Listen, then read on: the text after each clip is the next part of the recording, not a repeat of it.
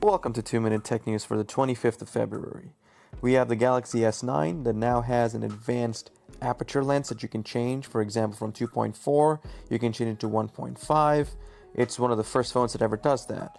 And you also have the Nokia 6 that beefs up the mid-range for the Android One offering.